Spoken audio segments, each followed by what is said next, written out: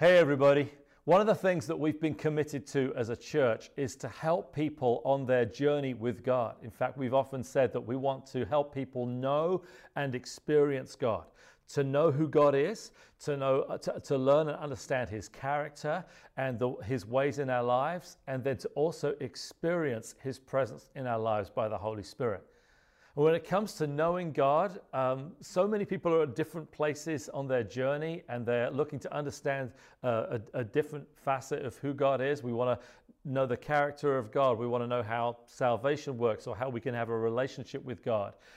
We want to know who Jesus Christ was or the work of the Holy Spirit, or someone to understand what the Bible is and whether it has any relevance in our lives. And understanding the Bible can be a big part of us then understanding who God is. And I grew up in a family that honored the Bible and had a great deal of respect and revered the Bible, really. This was my mother's Bible, and this was given to her in 1972. And I can remember, even as a young kid, her gradually reading through this, sitting in her armchair in the living room, and I was probably a preschooler, so at home a lot. And I can also remember her gradually underlining the different books of the Bible as she had read them and worked her way through them. Going back further, this was my grandfather's Bible. This, my grandfather died like 35 years ago, I think, but this still smells of their house. And all the way through it, this book was given to him, or it's dated 1946. But all the way through it are my grandfather's notes of when he was studying the Bible, and definitely a student of the Bible. But I know that that's not everybody else's experience. In fact, it might be that some of you grew up with stories of the Bible as a kid. You might have grown up understanding or knowing about Noah's Ark and Daniel and the Lion's Den and David and Goliath, and all those accounts are in the Old Testament. But sometimes it doesn't take long for someone in our family to sort of have very different views about what we thought was rock solid beliefs, and in no time at all, what seemed to be very clear understanding of God revealed through the Scriptures can be something that can topple over. And in no time, it seems like all of our faith and all of our trust and all of our belief in God can easily be gone. And one pastor, Andy Stanley, said that it seems that sometimes our worldview when it comes to God changes and grows up, but our view of the Bible does not grow up, and we have this problem. And so we want to kind of unpack this over the next few weeks. And some of you may remember that on Easter Sunday we had our dear friend Abdu Murray share some stuff with us to do with the resurrection, and it was great. Some of you really appreciate that. So we are going to experience some input from Abdu over these next few weeks as we unpack the Scriptures in this series, Demystify. The more I study the Bible, the more I look at it, the more I'm convinced it's a timeless book that applies to almost every situation. The reason the Bible itself actually exists is to give you a picture of who God is and how much He cares for you.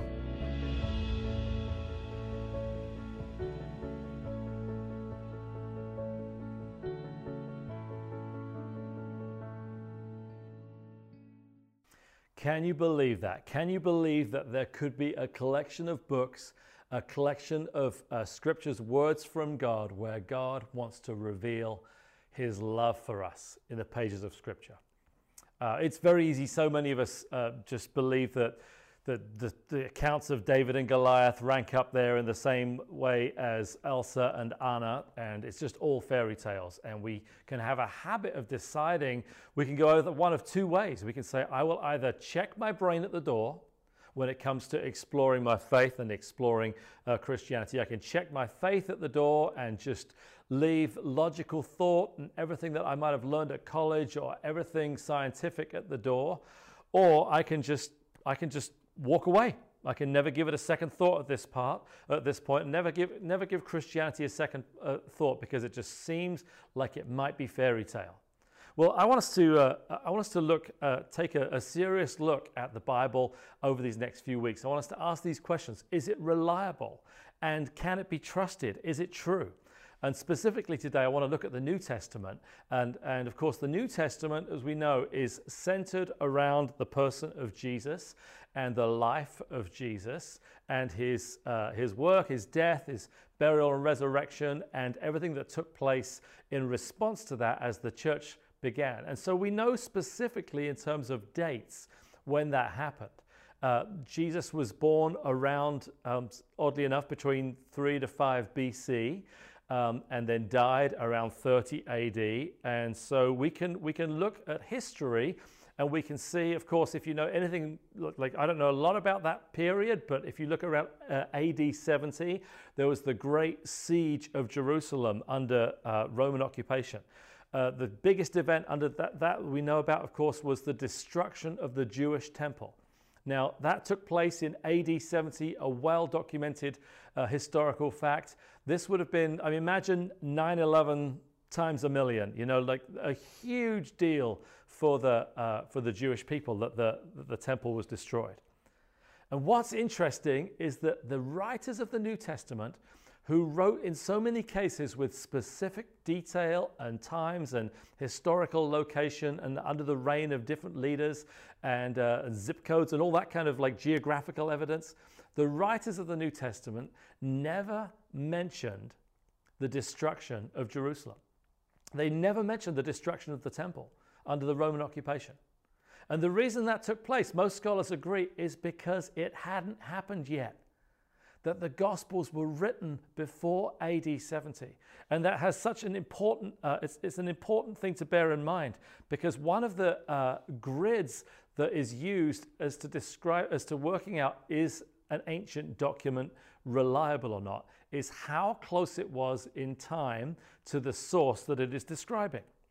Like nowhere in the New Testament is the siege of Jerusalem mentioned. And so with that in mind, scholars believe that most of it took place before, most of the writings took place before AD 70. And it's important because it shows the possibility of eyewitness accounts to what took place. Now, scholars take this eyewitness account very seriously, and I love to read the Gospel of Luke, the beginning of the Gospel of Luke, with this in mind. Because at the beginning of the Gospel of Luke, Luke is a physician, he's a learned individual, he writes with extreme detail and precision. And he writes this in Luke chapter 1, verse 1. Many have undertaken to draw up an account of the things that have been fulfilled among us, just as they were handed down to us by those who from the first were eyewitnesses and servants of the word. With this in mind, since I myself have carefully investigated everything from the beginning, I too decided to write an orderly account for you, O most excellent Theophilus, so that you may know the certainty of the things you've been taught. Imagine that. Luke's writing with information that is handed from eyewitnesses. It's as if he's interviewed multiple people to get the exact information on what took place regarding the life and the death and resurrection of Christ. It says it was information that he carefully investigated everything. I love that. I love to read a part of Scripture and realize that Luke, one of the champions of the gospel writing that wrote the life of Jesus, carefully investigated everything. Now here's another thing, the beginning of chapter 3, this is the kind of thing that I normally skim past. The kind of thing that if I'm reading the Bible, I'm looking for my verse for the day, I want to get past this as soon as possible to get to the meat of the text. But sometimes the glorious truth is in the details. In Luke chapter 3, he records, he could have just said the word of the Lord came to John, and ... and carried on. But instead, he said, in the 15th year of the reign of Tiberius Caesar, when Pontius Pilate was governor of Judea, Herod, tetrarch of Galilee, his brother Philip, tetrarch of Iturea and Trachonitis, and Lysanias, tetrarch of Abilene, during the high priesthood of Annas and Caiaphas, the word of the Lord came to John, son of Zechariah, in the wilderness. Incredible detail. Luke lists 8 people to just set up who John was. 8 people, 7 of them in government official roles that can be historically corroborated. So now, as you know today, that you can't quote a whole bunch of people and then make up some information without there being some, accusations of fake news going on and on the television and the media and social media and that kind of thing. And the same principle would have applied back then as well. You can't quote multiple government officials and leaders of the day without them then questioning what you were saying if what you were saying wasn't true about the death, burial, and resurrection of Christ. The idea that eyewitnesses were mentioned and were interviewed and studied for the writing of the Gospel of Luke is incredible detail. Another point that they use for their grid is that they ask the question, do we have early manuscripts of what was originally written down? In the discipline of modern source criticism, it's explained the closer a source is to the event it describes, the more one can trust it to give an accurate historical description of what actually happened. Now, so the Gospels were written before AD 70, so the time span from the original event happening to it being written down was extremely short. So our belief in the reliability of the Gospels is high.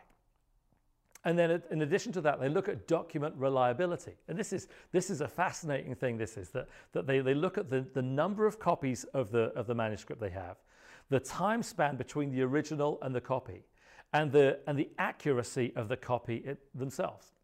So now when you compare this, when you compare the New Testament writings to the writings of some other significant historical writings that we take at face value, say for instance the writings of Plato. So Plato's writings, the first copy from the original time that it happened is about 1200 years. There are 7 copies of it, and as to the accuracy of those copies, there's too few to tell. It's the same with the writings of Julius Caesar. 1,000-year span between the first copy and the original writing. There's 10 copies of it, and there's far too few copies to tell whether it's accurate or not. The same with Aristotle. 1,400 years, 49 copies, and too few to tell. And when it comes to Homer's the Iliad, I didn't read this at school, but I know a lot of you did read this at school. By the way, it has nothing to do with The Simpsons, okay? When you read the Iliad, there is a 500-year span between the first copy of the Iliad and when it was originally written. There are 643 copies of it, and because of that, we believe it to be 95% accurate. Just think of that. 500-year span, 643 copies, results in, like, secular professors would tell you that there would be a 95% accuracy to that document. Now, when you take into account the document accuracy of the New Testament, it is in a different league. There is a less than 100-year time when we have the earliest manuscripts and when those events took place in the 30s and 40s. There are 5,600 copies of the New Testament in that time, and that gives us a 99.5% accuracy. 99.5% accuracy. And even the pieces that aren't accurate don't essentially change anything of the big picture of Christ's death, burial, and resurrection and all that took place. Isn't that incredible? Now, I want to hand us over to Abdu Murray, who reiterates some of this stuff, but also has a great perspective on it as well. I always appreciate Abdu and the work that he has done and the study that he's done to show the reliability and the believability of the Gospels. Let's watch this together. Well, if you're asking the question, is the Bible reliable and trustworthy, there's really 2 ways to look at that. Is it reliable in the sense that what we have today was what was written originally? That's one level of reliability, is what we have today, what was originally written. The second level of reliability is whether or not what it says is actually true. Now, those are 2 different questions. If you tackle the first part, is what we have today what was written then? There are what one scholar called an embarrassment of riches when it comes to the New Testament, for example. We have some incredibly ancient, very early manuscript copies of the New Testament.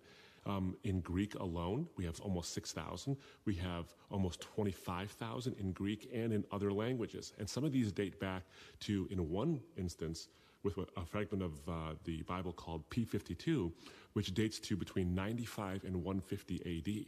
Now that's a blink compared to the days of Jesus. So we have the earliest manuscripts actually within a generation of Jesus' actual life, death, and teachings.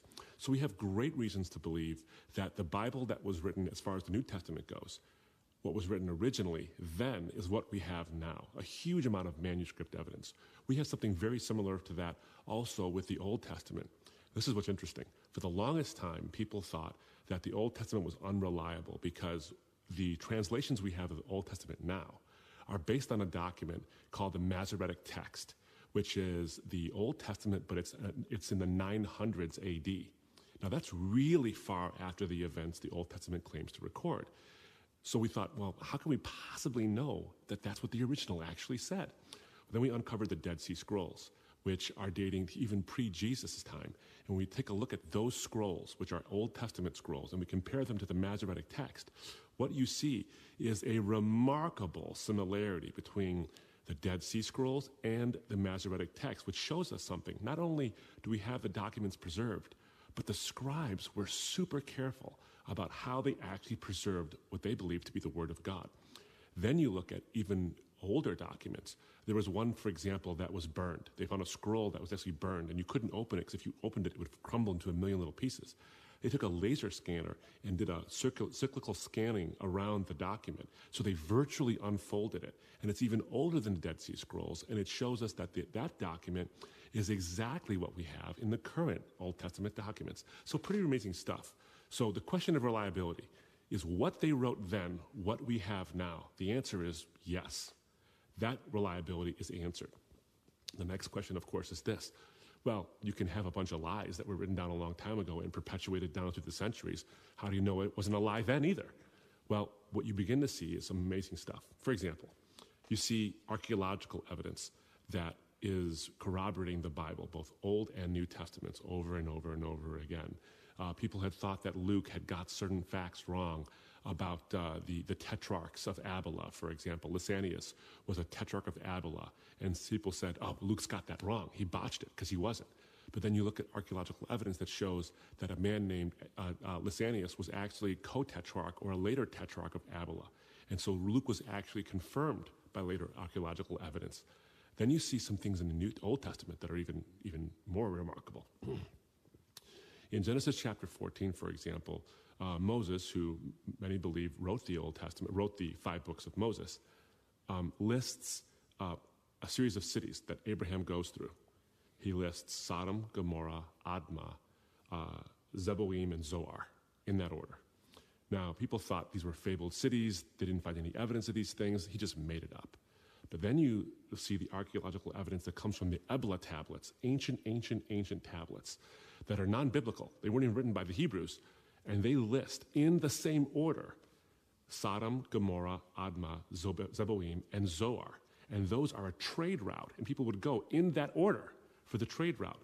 Here's the really weird part. Those cities were destroyed before Moses' time. So how did he know about them in order to write them and put them in Genesis? So not only do you get the names right, not only do you get the sequences right, but he got the very fact that they exist right when he couldn't have known that, which is just one example of the ways I think the Bible begins to show you a rich tradition of not only faithful transmission down through the centuries, but amazing facts that we're corroborating all the time. And I could go on and on with archaeological evidence that's being turned up all the time, but I think it's summed up really great in one particular quote. Craig Evans, who's a friend of mine and a biblical scholar, he made the point at a presentation I once heard. He said, do you know what book, what document archaeologists refer to first? When they want to say, I'm going to start digging and looking for this civilization in the Middle East, what document do I go to first to find out where to start to shove my shovel in the ground? What's the first document? The Bible. The Bible is the first document secular archaeologists look to find out where should I dig first to find the answers. That's a ringing endorsement, if you ask me, about the things the Bible has to say. Isn't that incredible to watch? As I watch that, I'm reminded of another factor in the process of arguing the reliability of the scriptures. And for me, that's this. There was an extreme cost involved in writing down and reporting all that took place to describe the life and the death, burial, and resurrection of Jesus and everything that took place after that. Just think that the disciples wrote this stuff down at extreme cost to their lives. Why would 11 disciples end up being tortured and in most cases martyred for their faith, for something that they actually didn't believe in? They absolutely believed to the cost of their lives. Why would they go through that if it wasn't true? You know, even as I watch Abdu and the study that he has done and the wealth of experience that he brings to the table, you know, he was a Muslim before. And as a Muslim, he went on a 9-year quest for truth in his life that led him to believing in the death and resurrection of Jesus, led him to believe that the Bible was true and trustworthy. And don't doubt that that wasn't at great cost for him, because he's somebody that had to separate from his own family and friends because of that. He teaches that stuff at great cost, and the disciples paid a great price for what they witnessed. They paid a great price for what they saw and believed in and wrote down and reported and preached all across the world. And the amazing thing is that it still happens today. Still today in multiple countries of the world, people give their lives for their faith. And we're in this place in our country where we can't even imagine what that could be like. But there are people where their faith in Christ costs their lives. And we are banking on the resurrection of Jesus Christ for our own lives as being a fact, as described in the New Testament. And you know, it still happens today. I've had a front row seat, and some of you have as well, a front row seat to the incredible change that a relationship with the God of the Bible makes in people's lives. And so I would encourage you, I mean, look up Abdu Murray on YouTube and do some of your own research as well, and see what kind of material you can find that he's put together that will explain some of the things that perhaps you didn't understand. One of the people that he mentioned at the end of that video was a gentleman by the name of Craig Evans, who's an archaeologist, and Abdu said he was a good friend of his. He was actually a professor of mine when I did my seminary studies, and it was an incredible week to spend listening to such an incredible professor of archaeology. And Craig Evans has specifically studied what archaeologists call the historical Jesus. And what the historical Jesus is any information or archaeological evidence, historical evidence, and other information that they can bring that comes from outside of the New Testament. And as an archaeologist, and he invited us to go on digs with him and this kind of stuff, I wish I had, but as an archaeologist, they have discovered that in studying the historical Jesus, that evidence outside of the Gospels, through archaeology, through local history, through other sources written at the time, will corroborate 95% of all that is written in the New Testament about Jesus. And the other 5% isn't enough to shake the foundation of any of it at all. See, the more I understand the truth and the reliability and how much I believe in the Jesus of the Gospels and the God of the New Testament, the more I can believe that Jesus is the most consistent, the most trustworthy, the most believable individual that I believe is, as he said, his claims, as he said, of being one with the Father in heaven can be believed. And he is someone in the midst of the chaos of our lives, we can put our faith in. And so I pray that over these next few weeks, over these next 4 weeks, as we study the reliability of the Bible, and we dig into some parts of the scripture that may be perhaps new to some of you, I pray that our Demystify series will be a continual encouragement to all of us as we journey through this together.